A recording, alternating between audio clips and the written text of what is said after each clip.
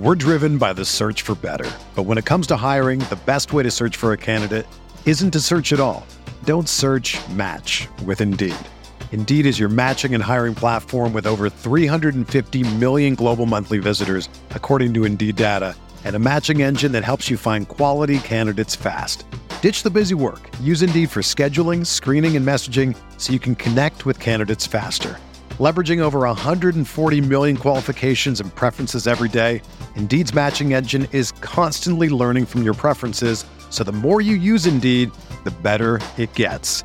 Join more than 3.5 million businesses worldwide that use Indeed to hire great talent fast. And listeners of this show will get a $75 sponsored job credit to get your jobs more visibility at Indeed.com/Blue Wire. Just go to Indeed.com/Blue Wire right now and support our show by saying that you heard about Indeed on this podcast. That's Indeed.com/Blue Wire. Terms and conditions apply. Need to hire? You need Indeed.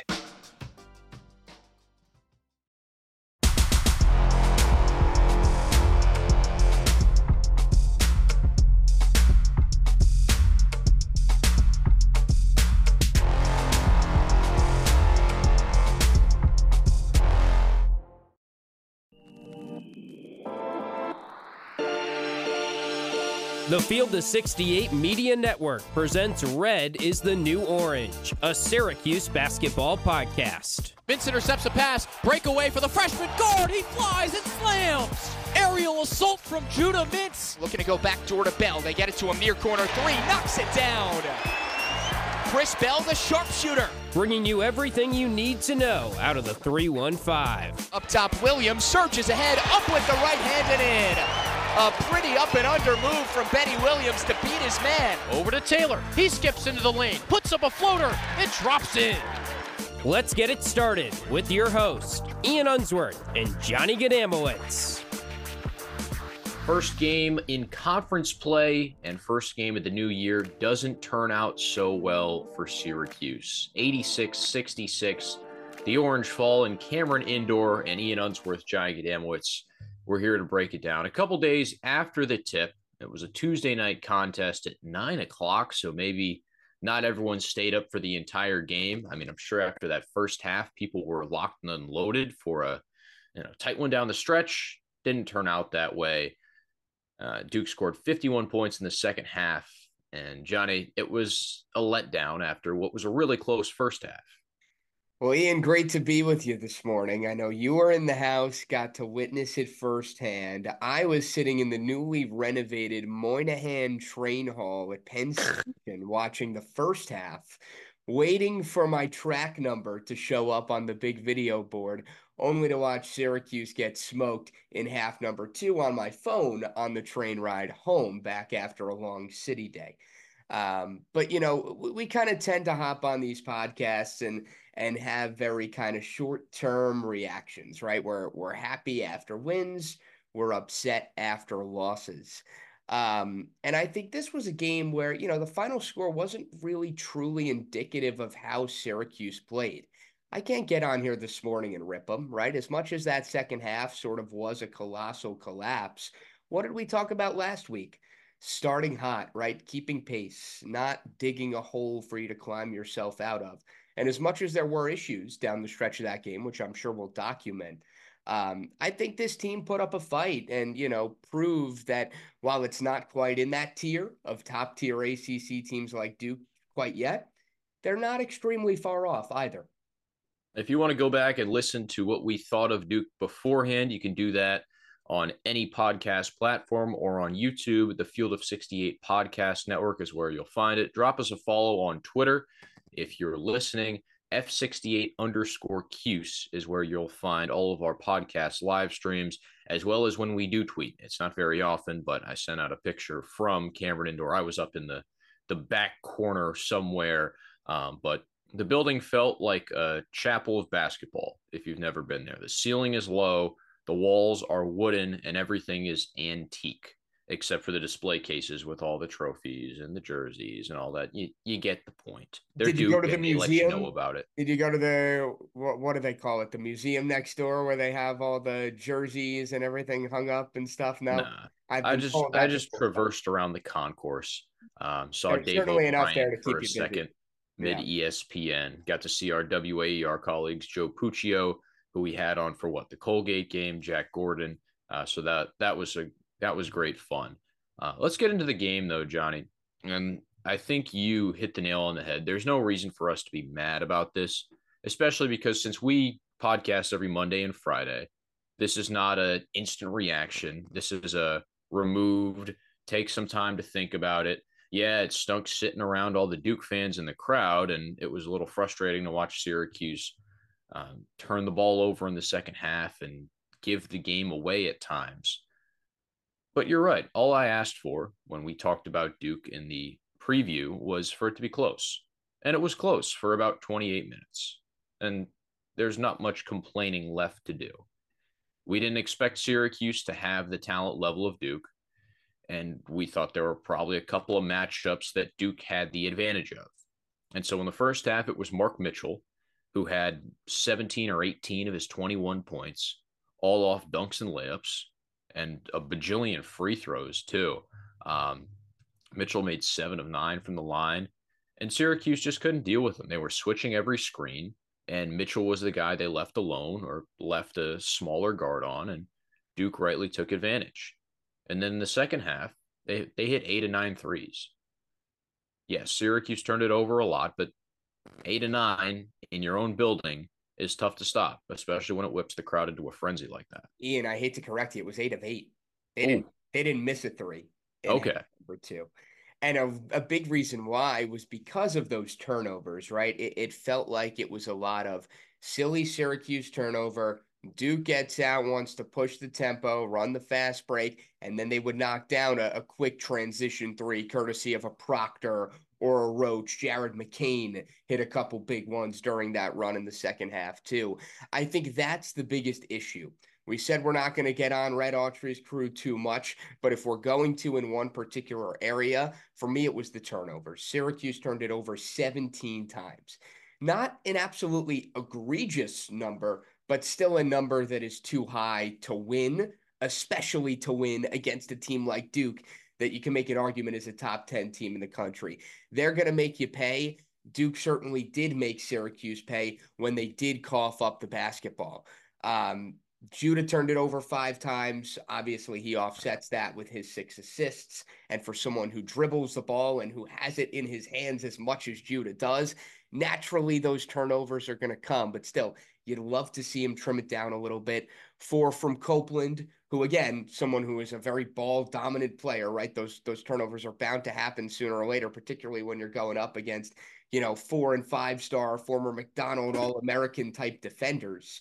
But for me, that was the root of the issue that really led to some other things that allowed Duke to capitalize. Once Copeland and once Chris Bell started turning the ball over, they got out of it. And it was really easy to tell being in the stadium. I'm not sure if they showed this on the broadcast or not. I only went back and watched the second half. But in the first half, Chris Bell had turned it over in transition. And then on the way back down the court, one of the fans, the Cameron Crazies, of course, was chirping at him. And Chris Bell turned to the stands and gave it right back to him. And Syracuse went on a little run. But even in the timeout following that SU run, Bell was still looking at the stands. And I could kind of tell from that point on, he's not going to be a factor. Chris Bell only played 11 minutes. And the second half, he ran down the floor on a fast break, jumped and threw it right to a Duke defender's arms. It turned into points, and he had to go. There's nothing you can do on the court if you're going to check out mentally and start focusing on something else. And I think with Copeland, too, he got called for a couple fouls in the first half, those turnovers, and also he took more threes in that Duke contest than I think he has combined for the rest of the season. 6 threes for Quadir Copeland is not a good number. Not his game. Yeah, not his game. Exactly. It's not what he's most comfortable doing on the court. His shot's not broken. You just want him to play to his strengths because he is such a good passer. And he did have some really nice assists throughout this game. But Duke adjusted, left him wide open. He misses a couple, and then he starts to kind of unravel too. And it's what Autry said after the game. It's what everyone said after the game. This is a young team. They're still growing.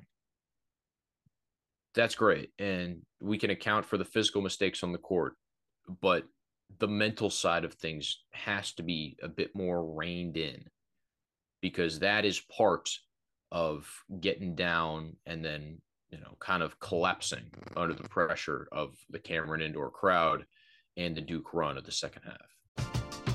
We're driven by the search for better. But when it comes to hiring, the best way to search for a candidate isn't to search at all. Don't search, match with Indeed.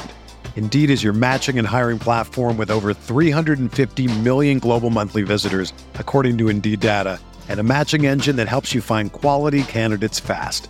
Ditch the busy work. Use Indeed for scheduling, screening, and messaging so you can connect with candidates faster. Leveraging over 140 million qualifications and preferences every day, Indeed's matching engine is constantly learning from your preferences, so the more you use Indeed, the better it gets. Join more than 3.5 million businesses worldwide that use Indeed to hire great talent fast. And listeners of this show will get a $75 sponsored job credit to get your jobs more visibility at Indeed.com/Blue Wire. Just go to Indeed.com/Blue Wire right now and support our show by saying that you heard about Indeed on this podcast. That's Indeed.com/Blue Wire. Terms and conditions apply. Need to hire? You need Indeed. Yeah, we've used the word inconsistency a lot when talking about some of the players on this Syracuse team, and Chris Bell is certainly someone who falls into that category. He is the picture of it. He is your Britannica example. You look up inconsistency in your Webster Merriam dictionary, and Chris Bell might be in the description. The larger point, though, Ian, is that I think you'd agree with me in that if Syracuse wanted to find a way to win this game, it was going to need to be a full team effort, right? You were really not going to have an off night from anyone if you were going to find a way to walk out of Cameron Indoor with a victory. And unfortunately for Syracuse, not only did Bell not really find his stride, but neither did Justin Taylor, only a single point in 22 minutes. And again, we prefaced the start of this podcast that, it's by no means is it pressing the panic button, but, this is a couple stinkers in a row now from Chris Bell and JT. Two guys who I think are not going to be focal points, but can really sort of unlock this offense and can help it sort of hit that ceiling, right? Could you imagine if Judah's doing the things he does, if Copeland continues to take strides game in, game out, if Malik Brown continues to piece together his strong campaign, which I'm sure we'll touch on here momentarily, on top of Chris Bell and Justin Taylor being those ancillary pieces that can make big shots when you need them on the wings. And I think Bell is the one for me that stings a little bit more, because I think with him, and I guess you can make the case with Taylor too, like we've seen it, right? Like it's been there, and it's been there more than just a flash in the pan, right? We've seen it a couple of times now, right? And for Bell to not have had more than 7 points in a game since Cornell is disappointing. For Taylor to only be averaging 4 over his last 5. And again, I know that the focus has shifted in other areas, right? With the emergence of Copeland, with the minutes Malik Brown has been seeing, with the way Judah has been playing. But still, to see them sort of just be these net zeros on the court is alarming. And I think, again, that could be the key to getting this team to where it needs to go. They're not going to be all over other teams' scouting reports, and nor should they be. But for them to go out there and just not contribute a lot is really going to be a thorn in this team's side down the stretch if that doesn't change. Taylor was guarding Kyle Filipowski to start the game.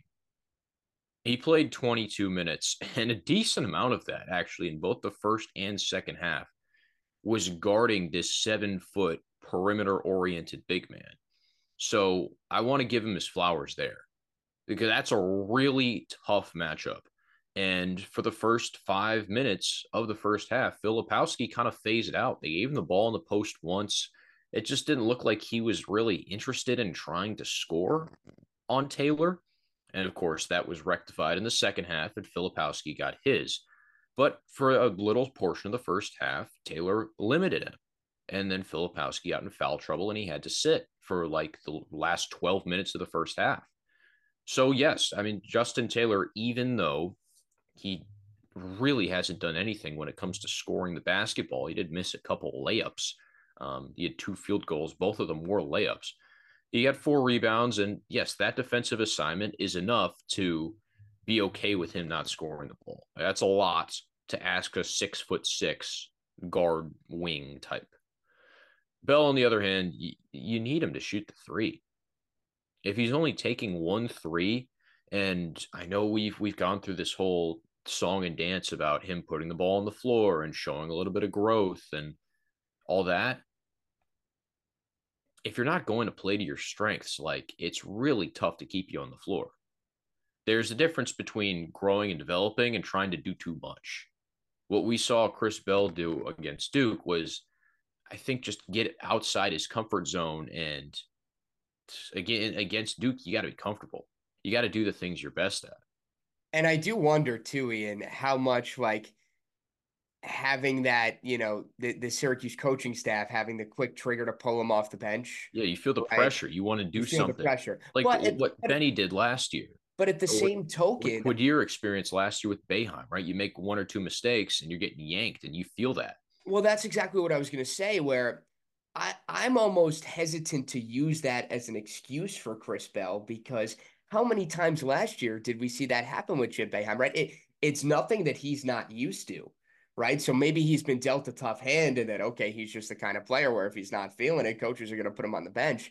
But this is But rightly nothing new. so. Right, Rightly so. exactly. He's shown in the past that if he's not feeling it, he's going to keep shooting, and then he ends up, 2 for 8, 2 for 9, and gets your team out of rhythm offensively. And we all know he's not much of a contributor on the defensive end.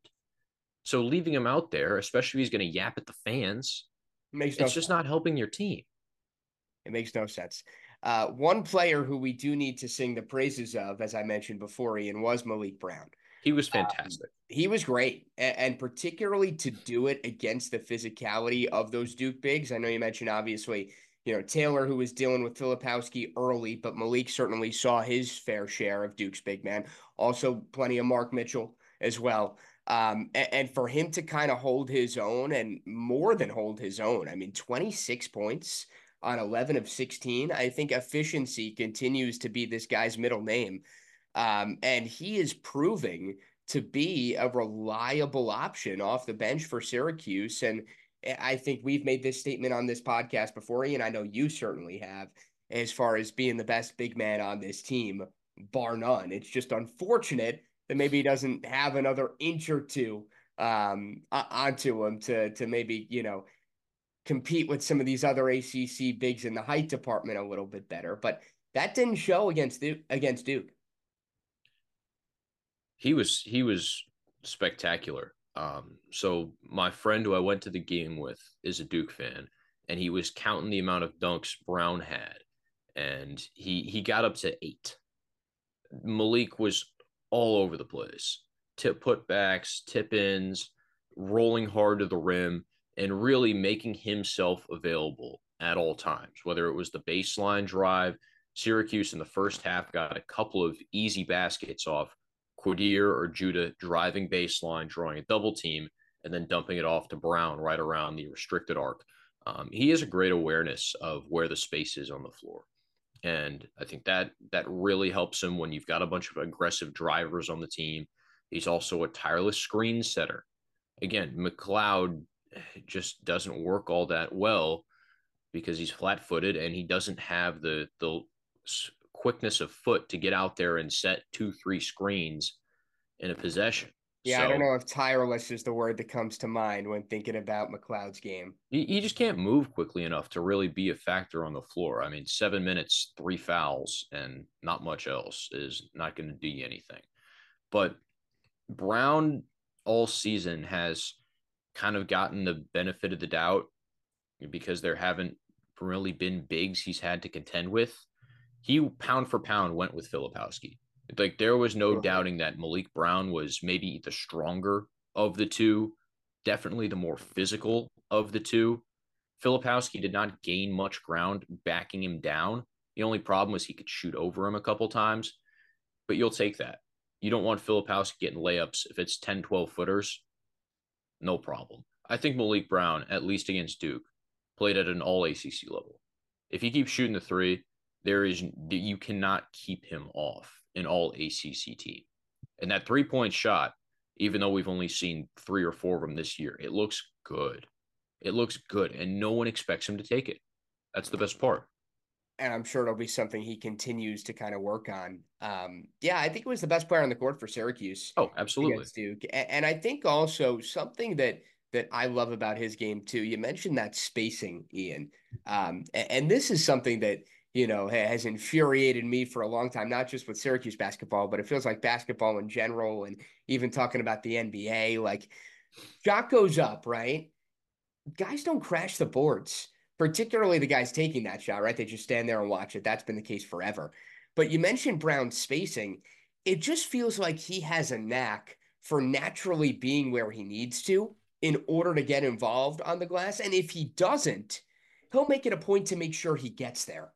And we don't see that from a ton of guys, especially on this Syracuse team that is kind of scattered with, as you mentioned, guys that like to get to the rim and you sprinkle your shooters in there. I don't see anyone else on this team who appears to have being in the right position to get a rebound as high up on their priority list as Malik Brown does. Now, some of that, of course, is because that's who they need him to be, right? If he's the big man out there, his job is to rebound.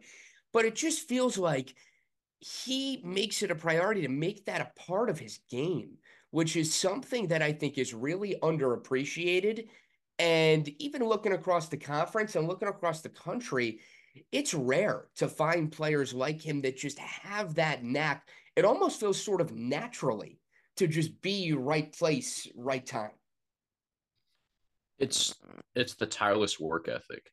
That's really what it is. I mean, the Dennis Rodman trope in The Last Dance about him practicing rebounding, and he goes, dunk, dunk, that's a meme. Yeah. It's a meme, but it's true.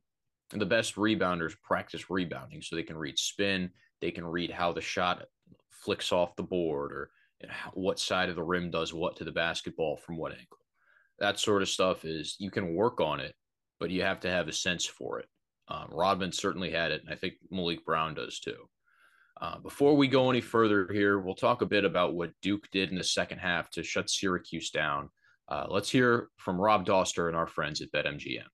As you guys know by now, we've partnered with BetMGM Sportsbook for this college basketball season. We're going to be using BetMGM lines to make all of our picks and predictions throughout the college basketball season. And we are going to have special offers for you, the listeners and the viewers on the Field of 68 each and every week during the season. If you haven't signed up with BetMGM yet, use the bonus code FIELD1500 and you will get up to a $1,500 first bet offer on your first wager on BetMGM Sportsbook. Here's what you got to do.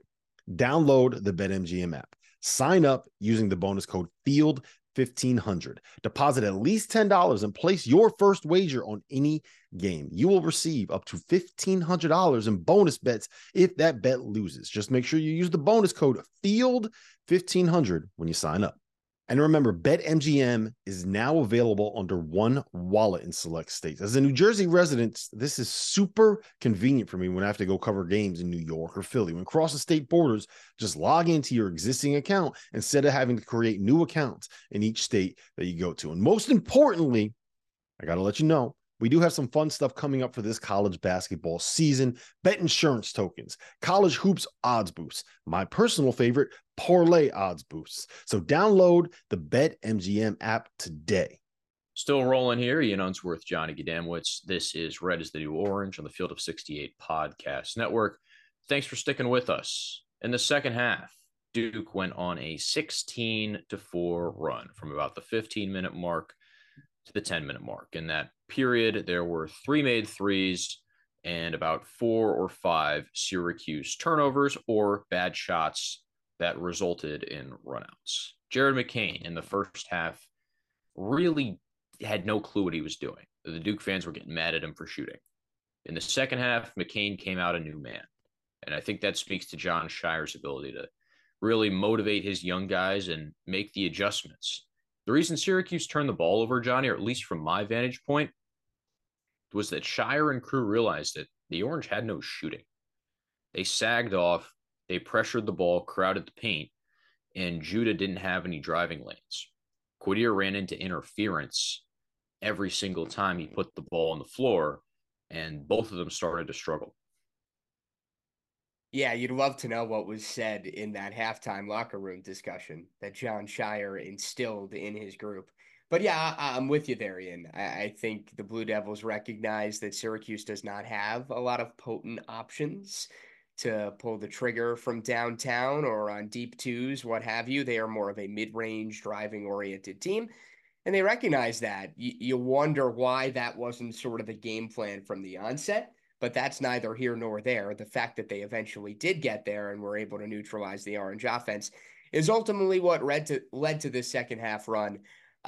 You look at the box score, everybody from a Duke standpoint had an efficient night, right? Whether it was Mitchell 7 of 10, Filipowski, he only took 7 shots. Again, a lot of that because of the foul trouble in the first half.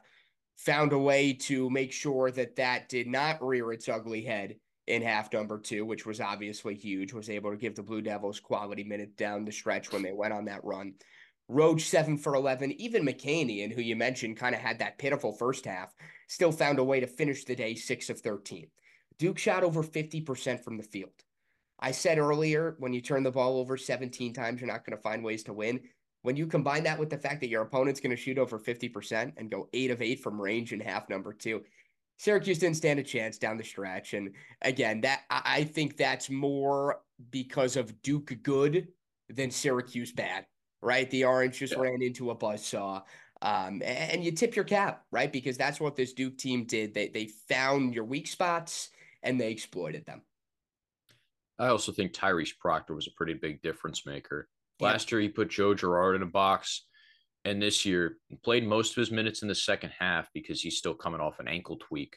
But he made it really difficult for Mintz and Starling to have much success in those second 20 minutes, and he also had 10 of his 14 in that second half. And he's there. Once he gets going and starts talking a little bit, I think everyone else on that Duke team automatically raises a bit of a level. So if he's healthy, Duke is, of course, going to be a problem in the ACC. And other than that, Clemson just fell to Miami. And I think North Carolina is probably the team to beat right now in the ACC, all things considered. Syracuse has them in week and a half, or at least from now, I think barely less than a week. So yeah, I mean, they've got their opportunities, right? I mean, you had opportunity number 1 earlier this week against Duke to go out there and make a statement. And as you mentioned, Ian, for 28 minutes, you kept it interesting, right? And now you go out there. That's what I will say. I mean, I think this game, even though it was a 20-point loss, I think it sets the tone for kind of what we can expect moving forward, right? Like, go take care of business against Boston College at home. Like, not quite no questions asked, but pretty close to it. Like, go find a way to win that game, flex your muscles. Win it by 10. Please. Yes. Then you go down to Carolina and you take your chances, right? I mean, you hope that you replicate some of what you did in this Duke first half. You get a Carolina team that maybe is on a little bit of an off night and you see what happens. But I think my larger point there is that, you get Pitt again coming up, right? You look at those, mid to lower tier conference teams that are on this team's radar for the next month. Go win the games that you're supposed to win, right? It's what we saw them do all throughout the non-con. Take care of business against the squads that you'd expect them to. And then, all right, you want to falter and drop one here or there to the teams that you throw your hands up in the air and say, hey, look, they were better than us. That's okay. Now, at some point, do you need to win a game like that to have that on your resume? Absolutely. But for right now, just take care of what is out in front of you. And also, we should note that besides North Carolina and Pitt, Syracuse has the other four of their next 6 at home. That BC is a home game. And then you've got Miami for like the first time in forever coming up north, FSU, and North Carolina State. I think that also plays a factor. Students will be back on campus. And hopefully that means Syracuse can kind of get its mojo going. And especially those shooters we talked about, Bell and Taylor, can find their strokes inside of a comfortable venue. That'll wrap it up here on Red is the New Orange. Johnny Gadamwitz, Ian Unsworth signing off after Syracuse's 20-point loss to Duke on Tuesday. We will be back on Monday to talk all things BC and give you a bit of a recruiting update as well for what SU is looking forward to in the 2025 class. We'll catch you then. For now, follow us on Twitter at F68_Cuse and enjoy your weekend.